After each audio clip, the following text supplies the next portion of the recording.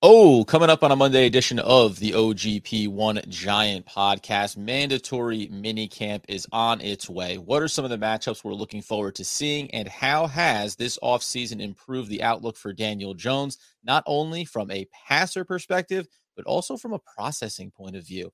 Can this kid be a QB that operates at a faster pace? We break it all down right after the theme music.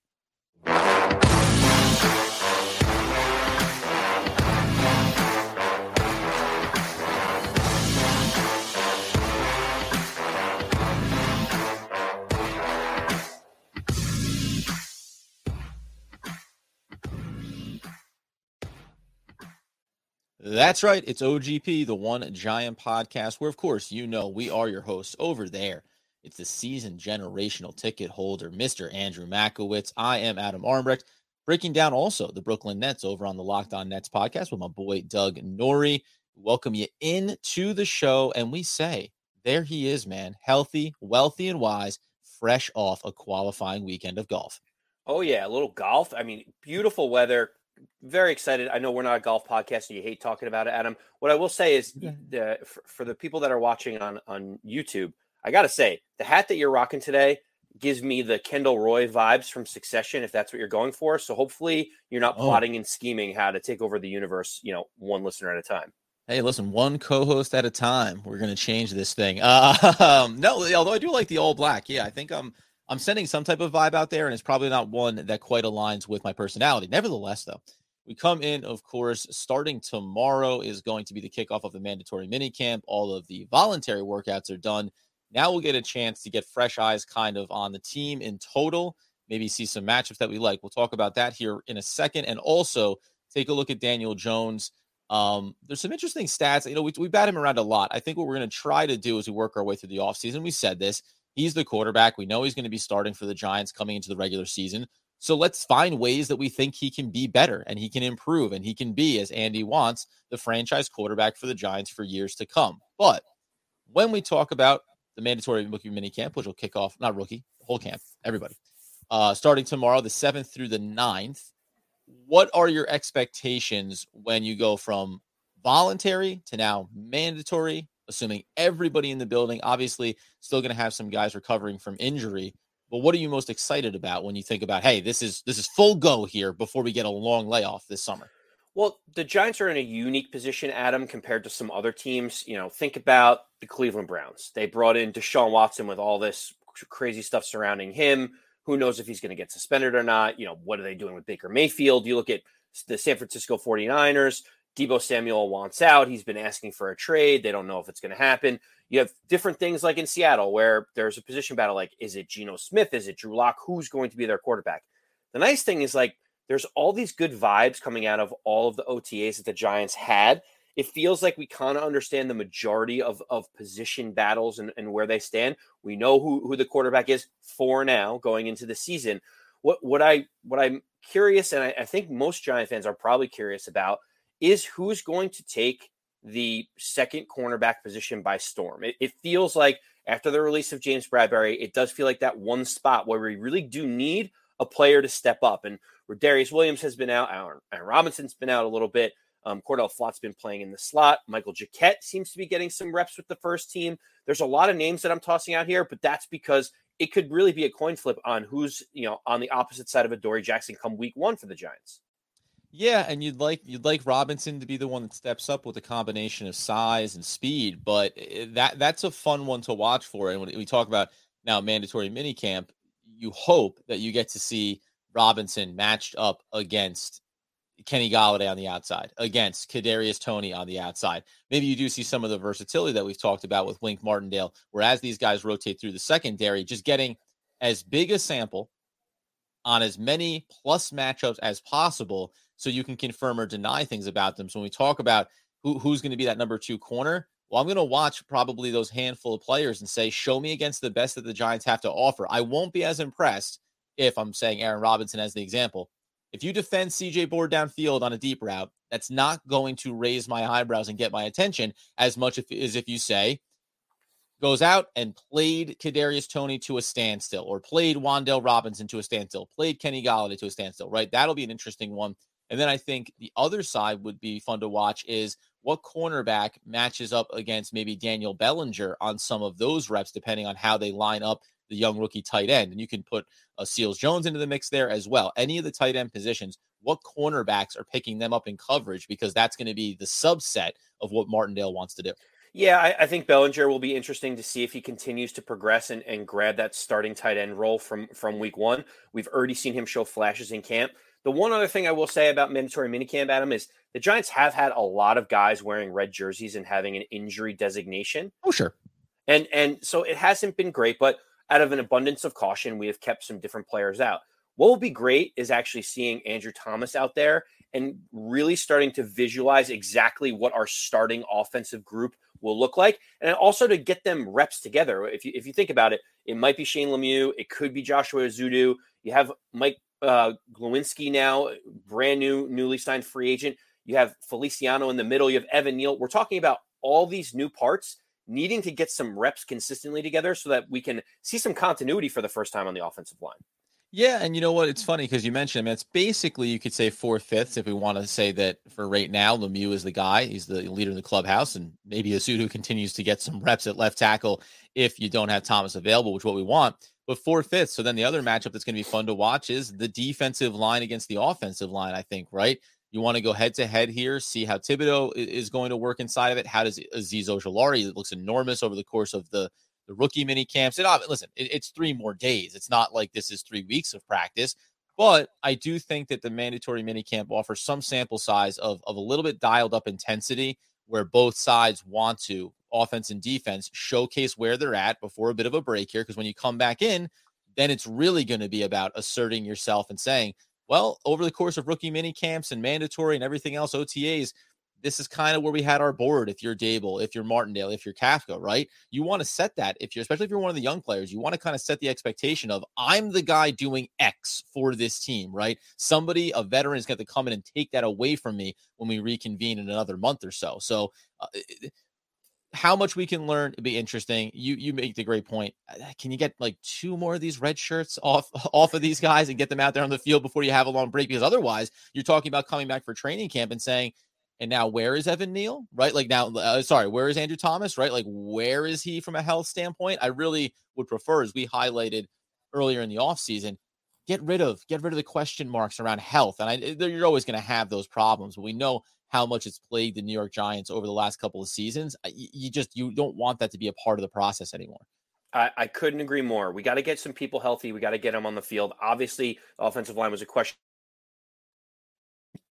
Decimated with injuries last year as well. It wasn't good when people were out there. It wasn't good when they got injured and we had to pull people off the street. Well, it's just something to look at as we start getting closer and closer towards the regular season.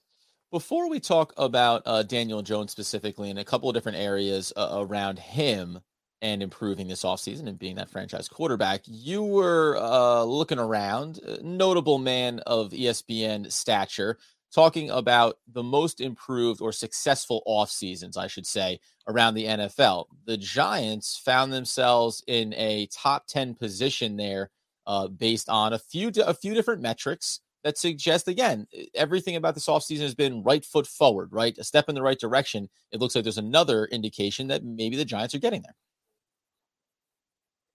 Yeah, so, Bill Barnwell is highly regarded at ESPN. I love reading his work. He always seems to be pretty sharp and with it when he does some of these analysis. And, he comes out and says, what teams improved the most? The Giants on this list ranked number 6, which is a vast improvement from what was going on under the previous regime. Now, bad news for Giant fans, the Philadelphia Eagles ended up finishing second on the list, with all the different actions that they were able to pull off with things like A.J. Brown and bringing in James Bradbury, et cetera.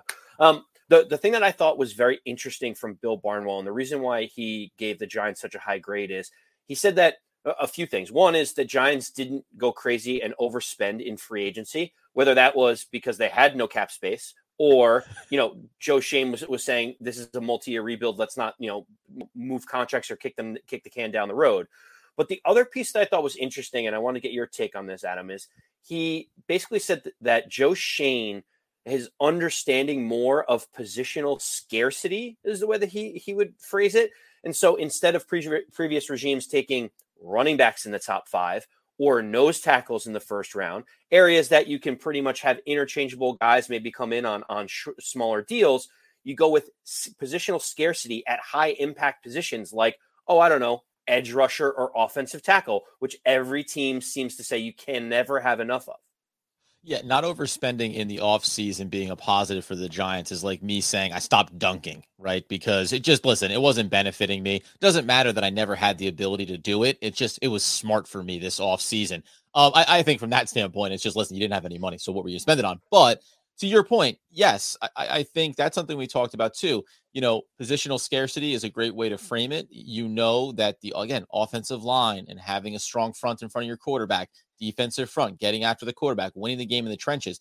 For as much as the game has evolved over the last 10, 15 years, 20 years, one thing that remains the same is you still need to be good at the point of attack. So I think it makes sense to address those areas. And then also, even though they couldn't go spend money, I'll throw it in. That idea of, and what you don't want to do is give out a big contract or have big money tied into positions that you feel are somewhat replaceable commodities. Now, certain players, we'll talk about the secondary in this instance, Xavier McKinney, we think in another year or two, you're going to be talking about extending him and maybe giving him a sizable contract. But right, wrong, indifferent, dead money aside, whatever, moving on from Logan Ryan, a player that has a big dollar amount associated with him, but you go, yes, but this is a replaceable commodity, especially inside of the new system that we're running here, right? So I think coming in and just acknowledging, what do we have that works? What do we have that doesn't work? And what can we reasonably do to improve our team right now and set the table for success down the road without doing what so many regimes have done before? Violent swings, right? Throwing big contracts out, maybe making big moves that in the moment, it made me think back to Olivier Vernon, right? Think back to like at the time you're like, oh, like, okay, like here we go. And then when it doesn't work out, you find yourself trying to dump assets and then you try to pull some pieces from other teams and you get an offensive lineman, but then you don't re-sign him, right? Like too many moving parts, too many mechanics. Do the thing that you can control. Draft young talent. You can control that talent and then try to build the process up. So that part of it I really liked. If there's one thing that I think was interesting about it as well, though, is he speaks to the idea of how they're on projections to me as well, right? Like he talks about the areas they address, and I want to get into the draft here for a little bit, but everything that's positive about the Giants is about what could be, not about what is known to be. And what I mean is the Denver Broncos get Russell Wilson. Kind of know what that is, right? When you go and get an AJ Brown, you kind of know what that is. You can make moves in free agency. You're giving yourself proven commodities, and that can raise what the expectations are and what the floor is for your team. The Giants are young, and we think they're talented.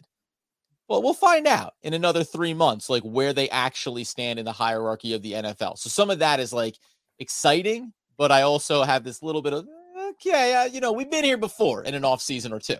Well, so the thing that Bill Barnwell talks about a little bit too is the Giants went with the quantity, not necessarily like the high-end quality type of talent like a Russell Wilson or an AJ Brown that you mentioned. But that speaks to how devoid of quality there was in terms of the 53-man roster last year. So we've mentioned it before. When we think about the turnover of this roster, we're talking about over 25-30% of the entire rosters being turned over. Fine. And when you look at something like the offensive line, look at where we were week one and who was starting and who was backing everyone up. And now look, going into this, mandatory minicamp, you look at the offensive line, you're like, oh, our number twos were actually our number ones last year. And that's a problem. So I think what Joe Schoen has done really well is at least filling up the bottom of the roster so that we can have competition battles and we have a little bit of depth for the first time.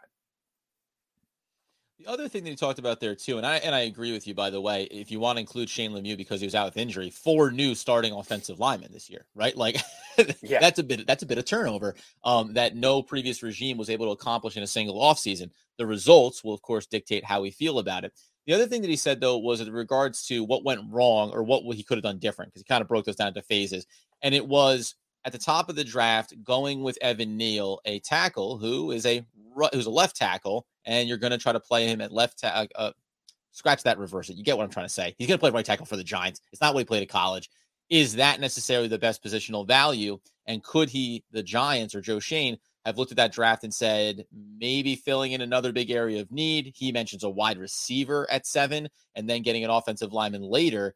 Why? I'll tee you up for this one. Why is that a flawed logic when you talk about how to utilize your 5th and 7th pick?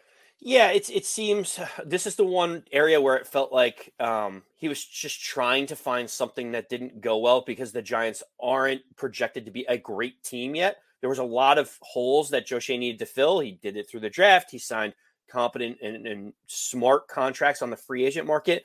But this idea that Evan Neal can't play right tackle, even though he's played multiple positions of the offensive line, that's the first piece of it. I prefer just getting high-end talent at the top of the draft and then making sure that you can figure the rest out from there.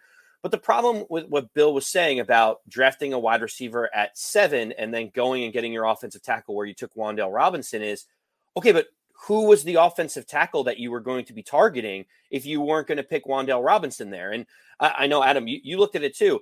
It doesn't look like for 10 or 15 picks from around where the Giants were picking that there were any offensive tackles that anyone was really considering in that area. Yeah, I mean, outside of talking about Mathis, who obviously Washington took there at 47, that would be like the first time that you start to see some names come off the board. You can talk about a Cam Jurgens who goes at 51. You can talk about another guard in Gadecki that goes to the Buccaneers. But again, that's 47 going into the back end of the 50s. And then after that, there's still, Ed Ingram. There's names. These are guards, by the way, though, primarily. So this is the problem and what we talked about in the draft. Would a trade back scenario have been fantastic? There's two problems. One, you can only go address other needs if you have the ability to do it. And I think if the Giants could have traded out of one of those 2 top 10 picks, they would have. But those opportunities didn't come. So then the next thing you do is say, how do we improve our team? And there's no way that you're going to tell me that Evan Neal isn't a better prospect, just by default of being taken as high as he was, than all of these other players that we're looking at here. Not to mention, again, positional value, positional scarcity. I don't know if a top 10 wide receiver is necessarily the route that I would be going here for the Giants when you think about, well, we want Daniel Jones to play well, and that's how we're going to close out this episode, speaking to some of the opportunities for Jones.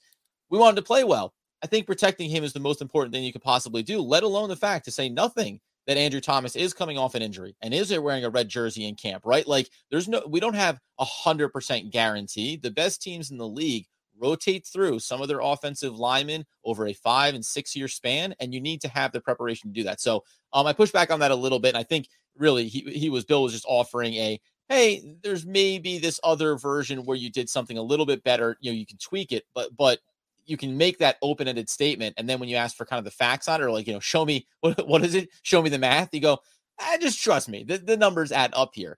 That I think is kind of what happens there for me in that instance. Yeah. The only thing I was going to add to that, Adam, is there was no offensive tackles taken in the 10 picks before the Giants were projected to pick in the second round. And there wasn't an offensive tackle taken in the 15 picks after the Giants were slated to pick in the second round. So it's like you have a pot of 25 selections and there wasn't an offensive tackle taken in there. So to your point, it's like, who just give me a name and then I can rationalize it, because this idea of go get a premium wide receiver and then figure it out doesn't seem to be a very good strategy when the Giants ended up locking in Evan Neal and a guy that they liked in Wan'Dale Robinson while trading back and getting more draft picks and still getting the guy that you wanted. So I don't know. If you had door number 1 or door number 2, give me the one that seems to have a little bit more of a plan to it. Take an offensive talent and then figure it out was, I think, Dave Gettleman had that tattooed across his chest. The other thing then, so we talk about Daniel Jones a little bit. How about this one for you? One of the smartest QBs he's ever worked with also said he's the hardest working guy in the building. And that's, of course, coming from Davis Webb, talking about Daniel Jones and what he's trying to accomplish inside of the Giants facility as we work our way through this offseason. There was one thing that came out around Daniel Jones that I think is interesting, and that was initially saying when you look at Daniel Jones and what he can accomplish going forward, I label this as system versus the skill set, because in 2021, Jones took 7-step drops on 27 dropbacks, completing 22 of 26 passes, 330 yards, 203 air yards, 3 touchdowns, no interceptions, and a passer rating of 157.2. Obviously, the rating, not the QBR. Near perfect rating there on those on that sample size. Do you worry? This is the first part, and then we're going to get into some other pieces. But do you worry at all that something that we've talked about, the RPO piece, is Daniel Jones really effective throwing on the run? Is that going to be something he has to develop versus the thing that maybe he does really well is obviously something that can be a part of the system, but is going to be far less utilized maybe underneath Kafka, underneath Dable? Well, I don't know if he'll necessarily be less utilized. I think that there can be multiple ways that Daniel Jones can impact the offense. I think making sure, obviously, injuries have been a challenge for Daniel Jones, and some of it has been responsible because of his mobility, but I think others are just like bad luck in terms of getting hurt. Listen, the run pass option is going to be great. It clearly has worked for someone like Josh Allen in that system with his athleticism and his ability to run the football, or at least give the illusion that he's going to run the football. But Adam, I just keep going back to this. I mean, you see it in Kansas City with Mahomes. When Mahomes has time, like defenses don't stand a chance because he has all the arm talent in the world. He can make all the throws, and he can throw the ball 50, 60, 70 yards on a string to someone like Tyreek Hill or down the field to McCole Hardman or whomever. I think you've seen when Daniel Jones is given time and he has enough time in the pocket, he can make a beautiful deep ball throw. Like, he has that ability in him. And that's what makes me so frustrated about not supporting him with better offensive line play, is I believe deep down inside it is in there. And we see a lot of these advanced metrics saying how good Daniel Jones can be if he gets into a 7-step drop or if he has time to throw the football. Well, now we get to see it because we have addressed the offensive line. 80% of the offensive line will basically be new from week 2 of last year. And this is what I'm talking about, Adam. To me, there's just literally no excuses at this point. If this small sample size of deep ball throwing that Daniel Jones had, that I think can be a tremendous asset, if it doesn't really come to the forefront, there's no more excuses about whether or not Daniel Jones is the franchise quarterback. Yeah, the other thing too is as we go into this mandatory mini camp here for 3 days, usually they always say, it's easier for the defense to kind of play with their ears pinned back and be aggressive so the offense can take time to develop its chemistry and get itself on the same page. In that regard, one thing that I'd be curious to watch for is, because the other indication that they've given is, what are they doing better to help Daniel Jones be better, right? How are they trying to improve the way that they put him in good spots? And the pre-snap motion is a big part of how a quarterback and how an offense can understand and learn what the defense is trying to do. It's why I mentioned the comment from Davis Webb. Like, we all agree that Daniel Jones is, at least from a prospect standpoint, from what you hear, I'm not in the room with him, but that he is one of the smarter football IQ players in the league. So what's one of the worst things that you could do to a young quarterback if you're trying to help him behind a bad offensive line? And we saw a little bit last year, but we didn't see it in his rookie campaign, certainly. And that was, even though he had some good stats, it's help him with sample sizes, right? Move the wide receiver from one side to the other, switch the side of the line that the tight end lines up on, bring the running back in and out of the backfield. When they did a little bit more of that last year and you started to see where defenses were going, that's what's going to speed up what Daniel Jones knows he can do post snap. Give him that information and let him process it. So your point about no more excuses, right? Give them time on the offensive line in front of him and let him see if he can make the right plays down the field with the football. If you utilize the system of Dable, utilize the system of Kafka, in theory, you put Daniel Jones into a spot where when he calls hike, he now knows, I want to hit progression 1, 2, and 3, as opposed to something that I've pointed to, and he needs to show that he can improve on, and that's getting locked in on option 1 and not being able to get off of it. Listen, that's on his detriment. He needs to be better at it regardless of what happens pre-snap, but there are ways that you can put players in better positions to have success, and I think this is one of the things to watch for maybe in these 3 days. With all these offensive weapons there, I want to see that you're hearing, and Daniel Jones went to his third option in Wan'Dale Robinson, or he scanned starting with Kadarius Toney on the left and came back to him after checking through, right? Those are the things that you want to see, having a solid offensive line play in front of him. Well, the other piece of it that you mentioned, because you brought up Davis Webb, you brought up Mike Kafka, there's another little thread that the Giants are pulling on, specifically around Davis Webb. Okay. He said, I see you're interested in what I'm about to say, Adam. I like it. So Davis Webb, do you know, trivia question, where Davis Webb went to college? Oh, I do know it, but go ahead. Damn. Davis Webb went to Texas Tech University. Yes. Do you happen to know who else was a quarterback in the room at Texas Tech University? at Patrick the same Mahomes. time. Patrick Mahomes. Ah, yes. Davis Webb and Patrick Mahomes are friends. And Davis Webb has been calling and FaceTiming Patrick Mahomes with Daniel Jones in the room. And you may say, well, what does that mean? Daniel Jones will never get any of the translative skills from Patrick Mahomes. But what Davis Webb is doing is he's saying, put your hand up to here, and let's see if we can get some of that arm talent, even more arm talent. They have never taken the plot of Space Jam and applied it to any other sport. I don't know what we're doing here. I know, foolishness. But the reason why he's doing that is not necessarily just to see how arguably the best quarterback in the NFL does it. What he's saying is, you seem to really have a good rapport and understanding of Mike Kafka's offensive mind, how he likes to operate. And so what he's saying is, now that we have Mike Kafka here, Patrick, what are the things that Daniel Jones and I can take away from Kafka's system and his offense that maybe we can be able to utilize here? And what did you find successful? Those are the types of things that I think smart teams do, smart offenses do, is you take and you analyze and you pick from other smart players. It just so happens that kind of works in the Giants' favor with Kafka coming over from Kansas City.